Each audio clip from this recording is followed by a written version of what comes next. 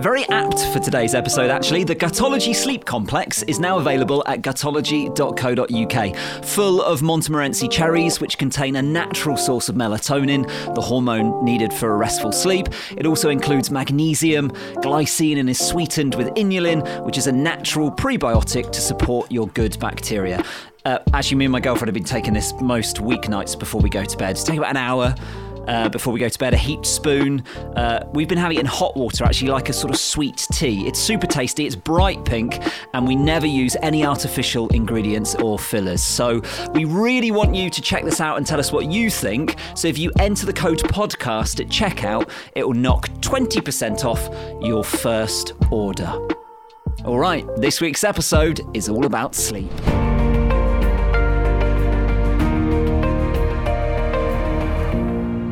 So I think in some ways, we do understand that sleep's really important. Like from being small children, everyone tells us that all the time. It's not like a lot of things we talk about that are connected to the immune system where there's like common misconceptions. I think everyone understands that sleep's important.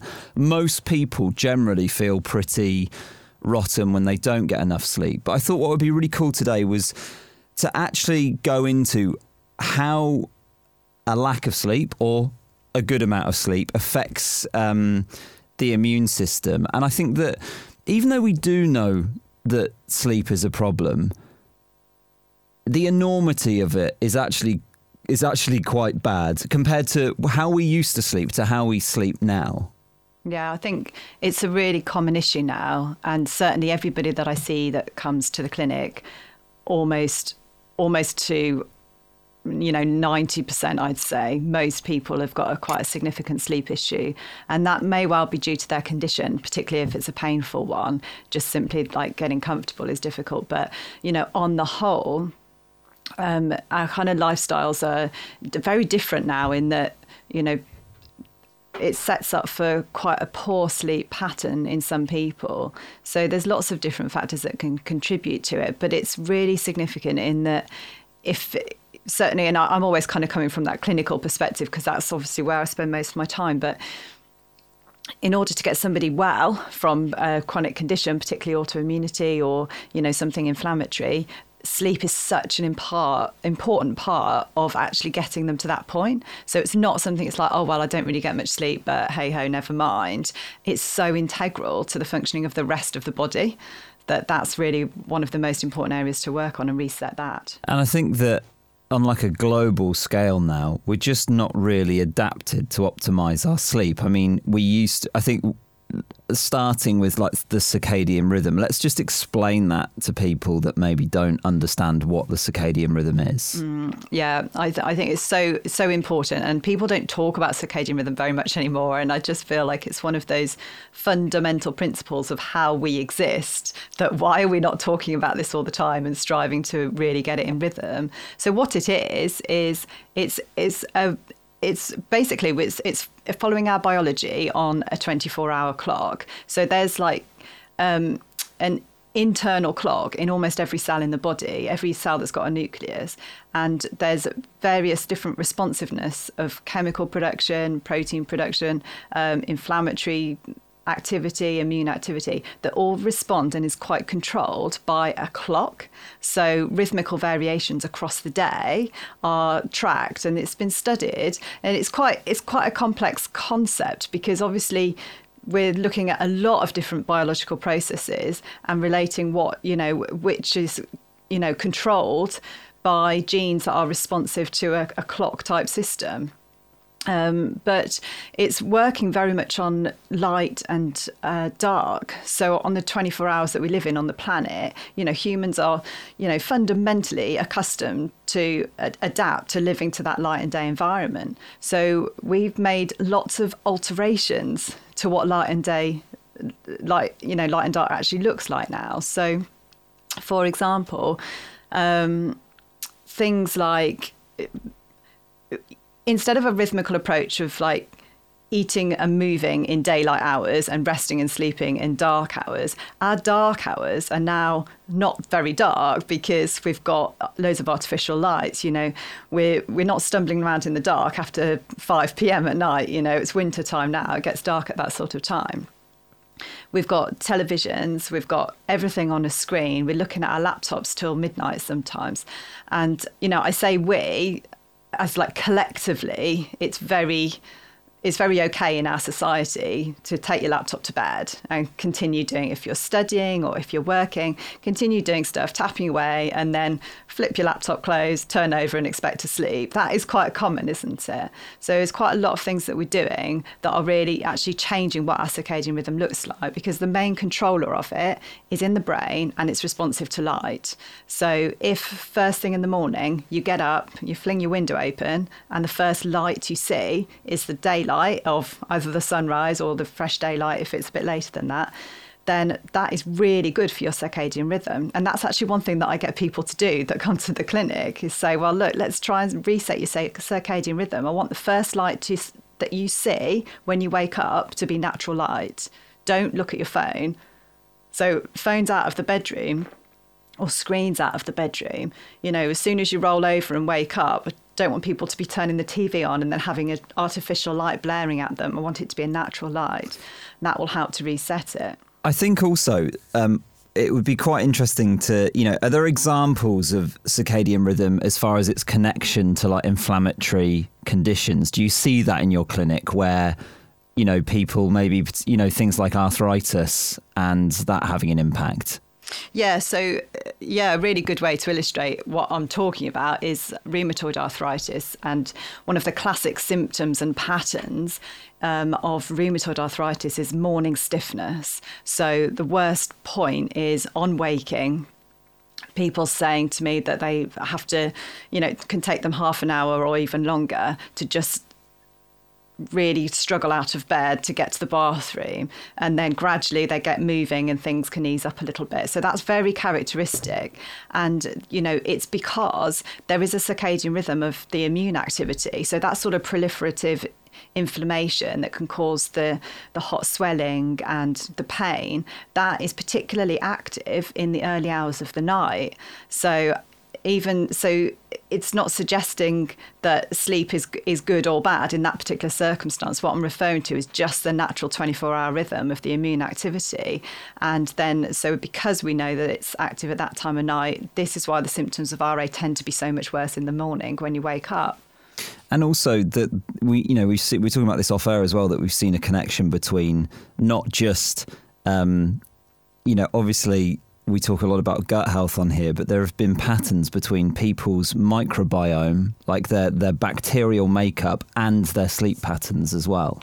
Yeah, definitely. I think a lot of chronic inflammatory illness is due to a dysregulation of the microbiome that comes from like dietary patterns that are really poor, particularly like the grazing style, coupled with sleep disturbance, and just those two things can lead to a chronic inflammatory state. And if we want to get like super topical at the same time as well, we've even seen studies around how people respond to vaccines based on the quality of their sleep. Yeah, I mean, that's amazing. And if you have a vaccine, say your flu vaccine, and you get really good quality sleep afterwards, then studies show that you will have a greater antibody response to the vaccine. It's crazy, isn't it?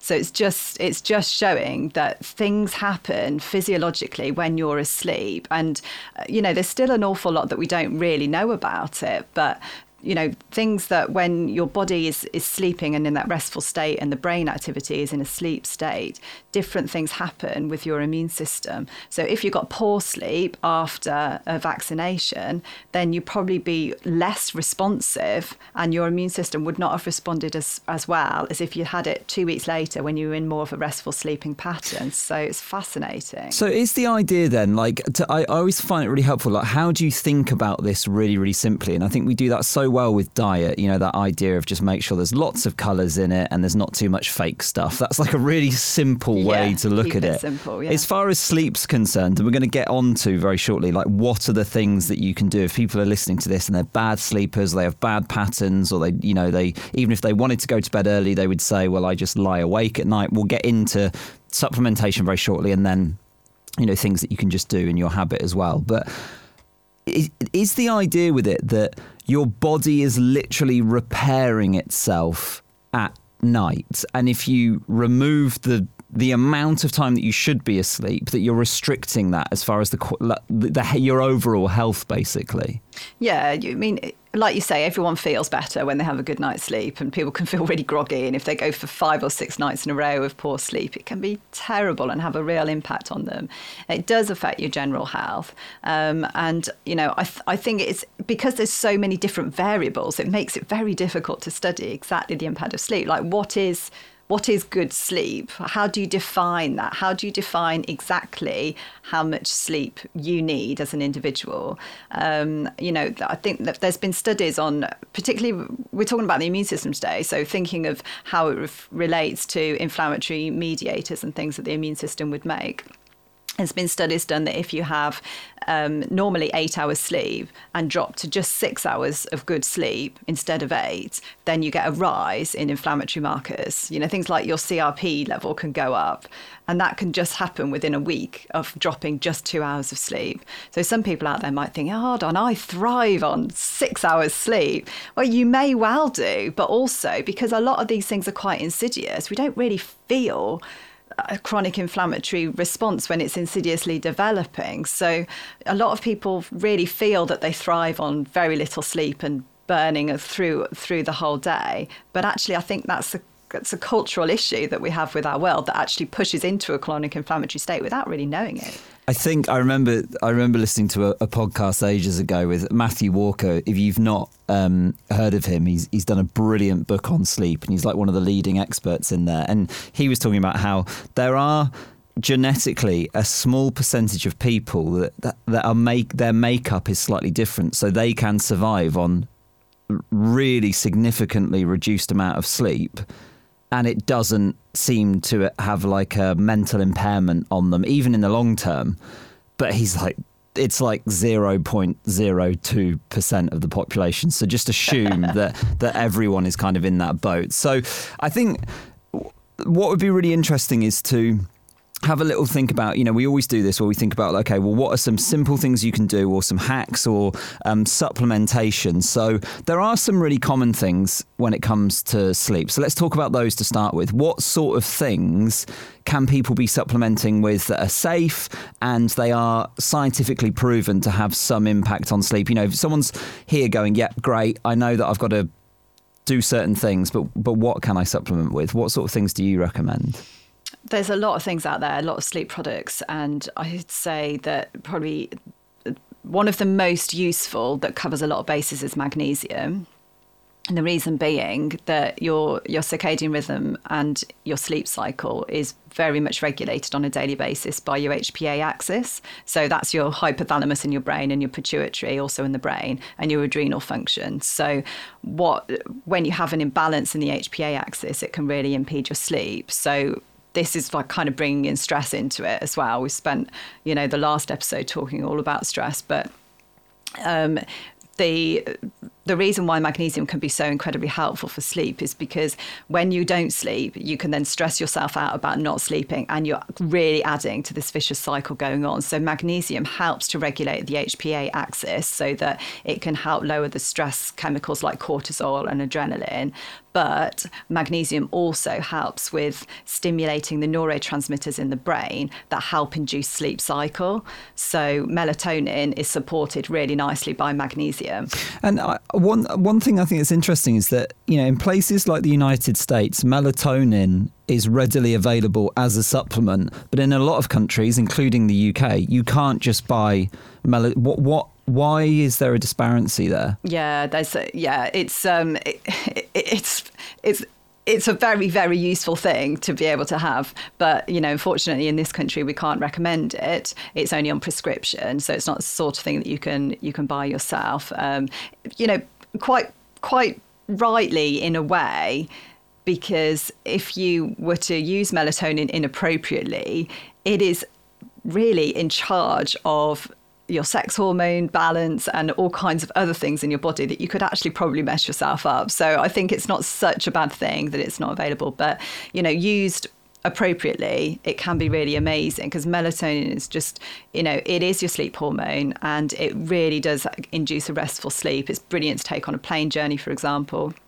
When you've got, your hours are all over the place and you've got jet lag, and melatonin, you can just literally put it in there and go to sleep. So it's very useful. And it's also really, really important antioxidant and has anti-cancer properties as well. So this is another reason why sleep is quite, integral to your immune system, because if you have lower melatonin levels and then therefore you're not sleeping that well, you've also got lower antioxidant levels and less inhibition of your sex hormones, which then can be more proliferative for cancer. Is there other supplementation that, say, if people live in the UK and they can't get hold of melatonin, and it sounds like if you are, you should, I think always when we talk about these things, is under the advice of a practitioner.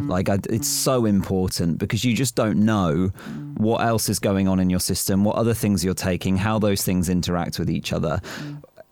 We obviously have a natural way that we can make melatonin in the body. So what are there supplements out there that encourage the sort of an increase in melatonin that without actually taking it directly? Yeah, definitely. And that's actually a really nice way to support it. Supporting your own body's natural production is much, much safer, but also really accessible for everybody. So magnesium, B vitamins, zinc, all of those things would be really useful. Cherries have a really good natural boost of melatonin. So cherry powders that you can get, and they can taste quite nice and quite sweet. Cherry juices that are really concentrated. Obviously with no added sugars or anything, but that can be really helpful for sleep as well. And I've seen that work time and time again, time and time again with, cherries in combination with glycine as well. Just such a beautiful combination. Glycine's an amino acid that is really restful. It helps to induce GABA response in the brain, which is really inhibitory on the brain activity and can help put you in that restful state ready for sleep. Okay, so we've done that classic thing where we've terrified everyone about the awful impacts of not getting any sleep, and now people who don't get much sleep are sat here going, brilliant, great, I'm really stressed out about the whole thing, I'm going to have an even worse night's sleep tonight. So I think it's really important to say, okay, someone arrives in your clinic, Julia, they're like a terrible insomniac, they're burning the candle, they're not getting much sleep. They'd say to you, even if I did go to bed at 10 o'clock, there's not a chance in hell that I'd get more than 5 hours sleep. In fact, I thrive on 5 hours sleep. So we've disproven that. Where do you sort of begin? So I actually don't begin with, well, go to sleep and keep trying, because that is the most stressful thing you can say to somebody. So I just do better, just keep trying. I actually just say, look, forget sleep for now. If you're not sleeping well at night, just don't worry about it. But at 4 periods throughout the day, I want you to take 10 minutes out, and I want you to just do some deep breathing exercise. So I normally help them find something that's got some nice music with it, or something that they think, yeah, I can get on with that. But at 4 periods throughout the day for 10 minutes, just because it will reset their body physiologically, it supports the HPA axis, and it's going to make it more likely that by focusing away from sleep, sleep will come more naturally. There is honestly nothing worse than telling somebody who doesn't sleep that they need to sleep. It's just like, no, forget it for now, and start inducing habits in the day. A lot of what you do in the day impacts how well you sleep. So people often think, well, anything that happens post 10 p.m, it's a disaster. Okay, so forget post 10 p.m. Let's start at 8 a.m. What are you doing? How much coffee you're drinking? Let's get the stimulants out of the routine. Okay, so just focusing on that for a second then, like coffee is a big one. You're not saying don't drink coffee, no. But what, you would limit it to what, the amount and the time that you take it? Yeah. I mean, I think, some people tolerate caffeine really well, metabolize it really well. Like my husband really bizarrely can have a coffee at 9 or 10 at night and sleep great. And I was like, you just confuse me. I just don't know. I don't know what that is. But obviously, genetically, he can just handle it really well. But he's more of a seasoned coffee drinker. So, there's been quite a lot of studies done on like caffeine itself and how long it takes to actually break down in the body. And it can take us up to, somewhere between 3 and 7 hours is the half-life of caffeine, which is really long time. If you have a cup of coffee, normally the actual caffeine peaks in your bloodstream about 20 to 30 minutes after you've had it. But, for then it to kind of half in concentration in your body, it can take over 3 hours. So if you're having 3 coffees a day, you get this cumulative effect where you're still processing the caffeine at maybe 3 a.m. in the morning, and people don't really realise that. They might think, oh, I've had a coffee, but that's just way out of my system. If they're a slow metabolizer of caffeine, then that might be impacting sleep. So having it, if you want it, have it in the morning. And some people can't have it after about 1 p.m. without it impacting sleep, but it's a very, very individual thing. Okay, so coffee, what you want in the morning, but maybe don't have it after sort of 1 o'clock in the afternoon as a starting point if you are getting bad sleep. Let's talk about sugar in the system as well, because I know blood sugar can have an impact as well. Yeah, there's quite a few ways in which sugar or bad sugar management can actually impact you. So, and just to clarify here, we're not literally talking about eating a Mars bar before we're going to bed. We're talking about your overall blood sugar levels throughout the day and how they fluctuate. Yeah, definitely. So I wouldn't advise having a Mars bar before bed either. However, we're talking more about how you manage your blood sugars on a day-to-day basis. So if you're having a diet with not too much refined sugars in it and plenty of protein, then what will happen in your body is when you're absorbing from your gut those sugars, it won't be spiking your blood sugars really high really quickly. It'll be more of a slow release. So you've heard about low glycemic load diets. This is the sort of thing that's really fantastic to sleep because it's helping a steadier release into your bloodstream. So there's 2 main reasons I would say that I've observed that sugars or poor sugar management can impact your sleep, and that's that you can wake up hungry. So that can be a problem, particularly if you're waking at a certain time of night. I've even had some people that are waking up to eat because they're going into and this is not people that are actually diagnosed diabetic. It's just people that cannot handle the sugars well. And you don't want to be waking up hungry. You should, if you have like a dysregulated sugar control, it can impact also inflammation. So it contributes to a pro-inflammatory state. And that too can actually impact on the circadian rhythm and the sleep cycle. So you get into a very vicious circle with a chronic inflammatory state induced by too many sugars in the diet and not managing it well. Your insulin levels go a bit out of balance and it sets up a chronic inflammatory system. Then that can cause your sleep to become problematic. Then the sleep being problematic causes your blood sugars to fly more in the day. And then you've got this vicious circle going on. So anything that we can do to intervene in that will help break the cycle and the sleep will be better. And as a general rule of thumb, one way of sort of steadying blood sugar levels is generally just to have a lower sugar diet. Yeah. Yeah, okay. Well, that's nice and simple to understand. I think one thing that we're seeing publicised more and more is blue light. I think people understand generally what blue light is, but for those that don't, let's just explain that. So, yeah, there's across the wavelengths of light, full spectrum of different colours of light that come through. And, when you watch your TV, it's going to be a combination of lots of those different things. But blue light in the evening time interferes with your pineal gland in the ability to make melatonin. So if you know that melatonin is your sleep hormone and your pineal gland is a place in the brain that's sensitive to light, that is its main trigger, is light. So, coming through your eyes, it will then communicate with the pineal gland. So if you're getting predominantly blue light from screens, so from your phone, from your laptop, from the television, then it actually impedes your pineal gland's ability to make melatonin. So it's like it's keeping you awake. So there's all sorts of ways that you can do it. The simplest way is, what I don't want to do is suggest that people go back 100 years and live in a cave because it is what it is and we need to be really realistic about that. So, I personally put blue light blockers on my phone and on my computer. So, if I do have to work into the evening, which of course sometimes I do, then it's filtering out the blue light. What is a blue light a blocker? Is that a physical thing that you put on the phone, or is it something you can set the phone to? You set it. So there's an app. You can just download a free app.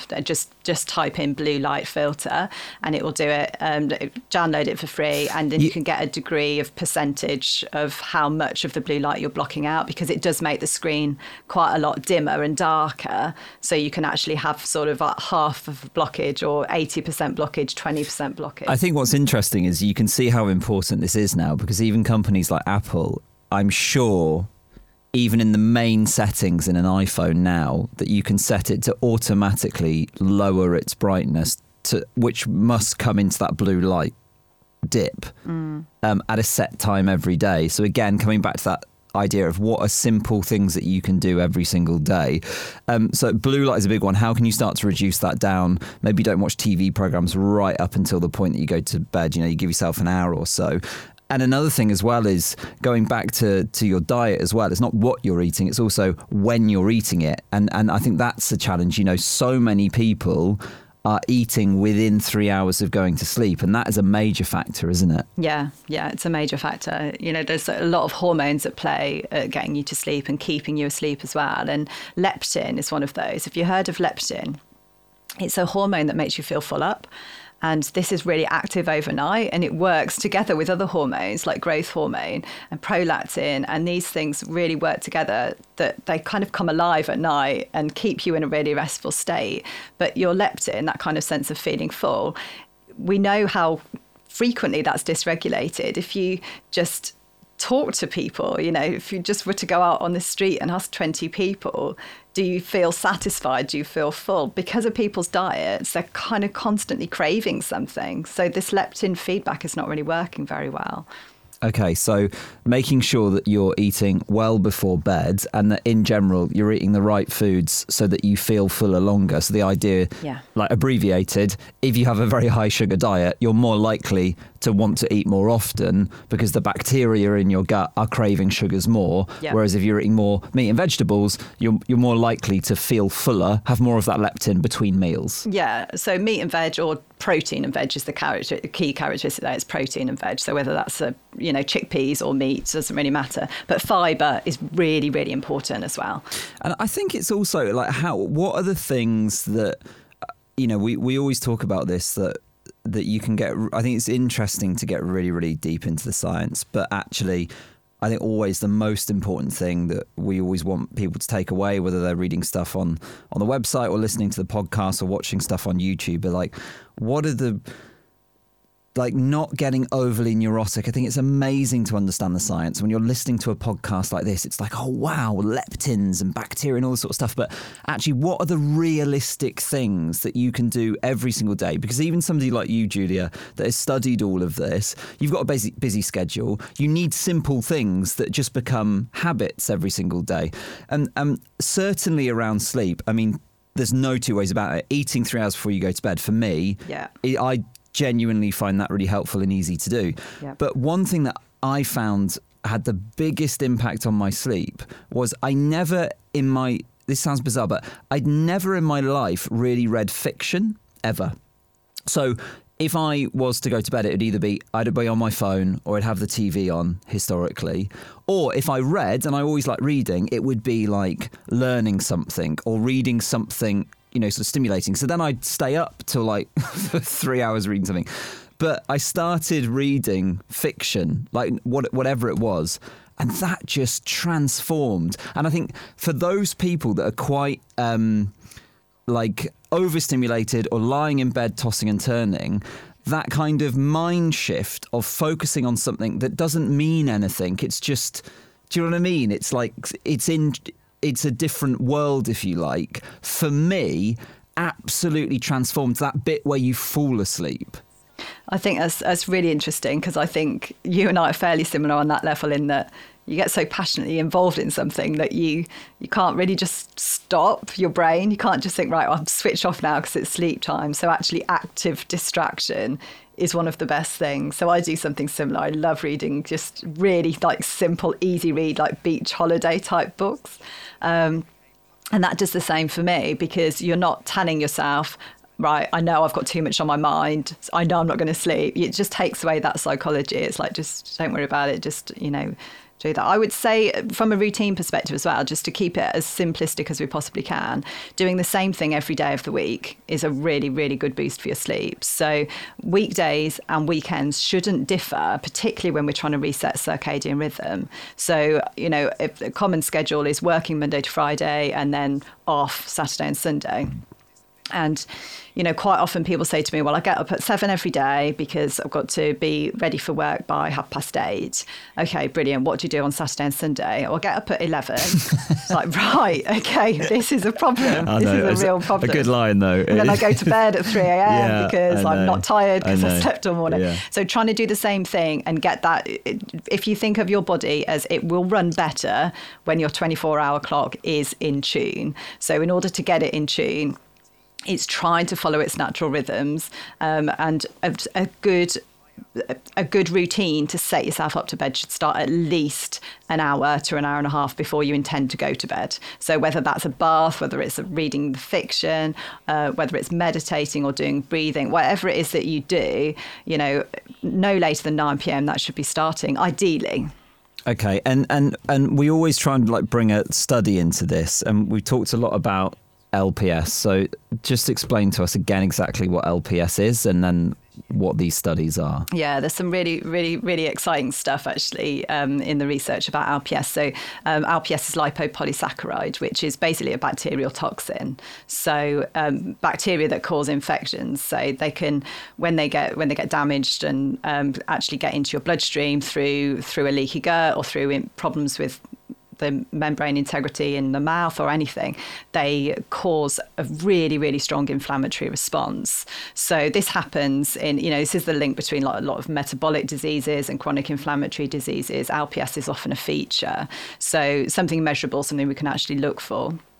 But they use it in the research arena quite a lot because it's so toxic that observing what the response is to that is really interesting. So there were some mice studies that used a routine of injecting mice on a weekly basis with LPS and then observing the response.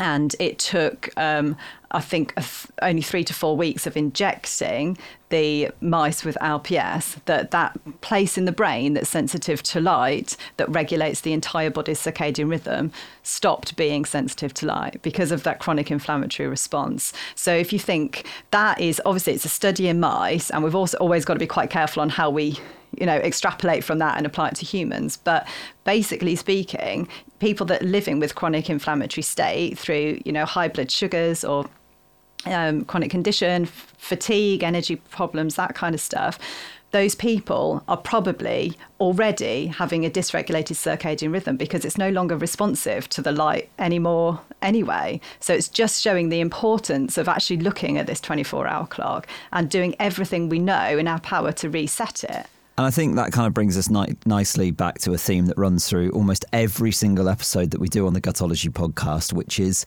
if your body is busy doing other stuff, it's really, really hard to tend to the normal functions that the body needs. So that idea of if you're not getting enough sleep, your body's not going to be looking after the normal cycle of things that are going on.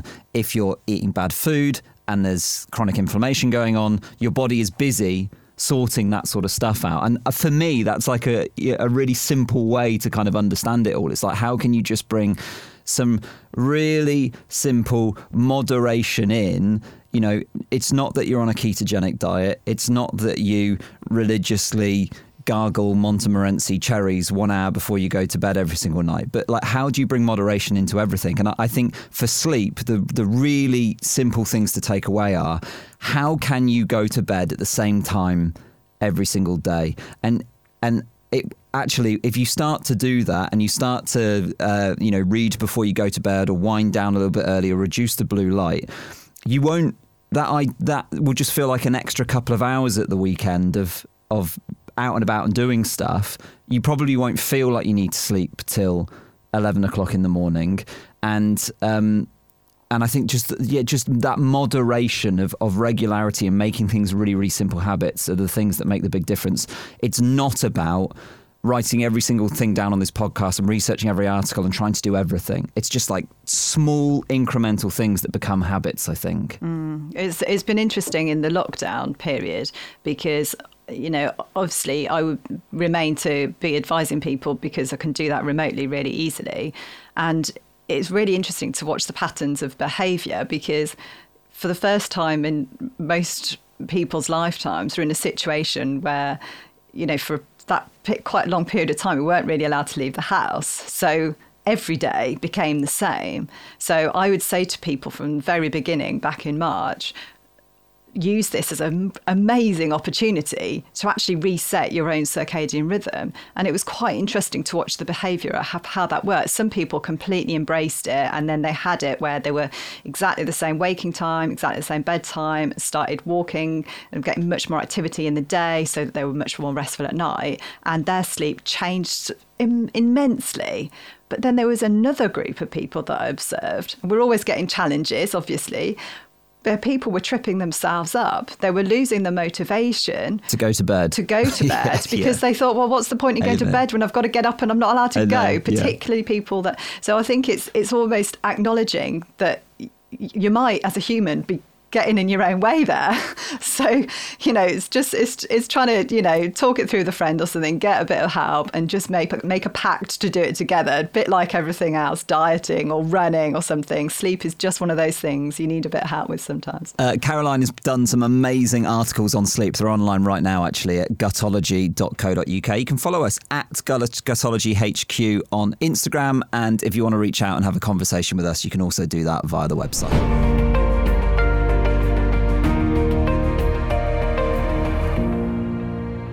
And that's it for this week. If you've got any more questions about your gut health, you can jump online to gutology.co.uk, and it's manned, our live chat, by gutologists who are all fully qualified practitioners who can answer your questions.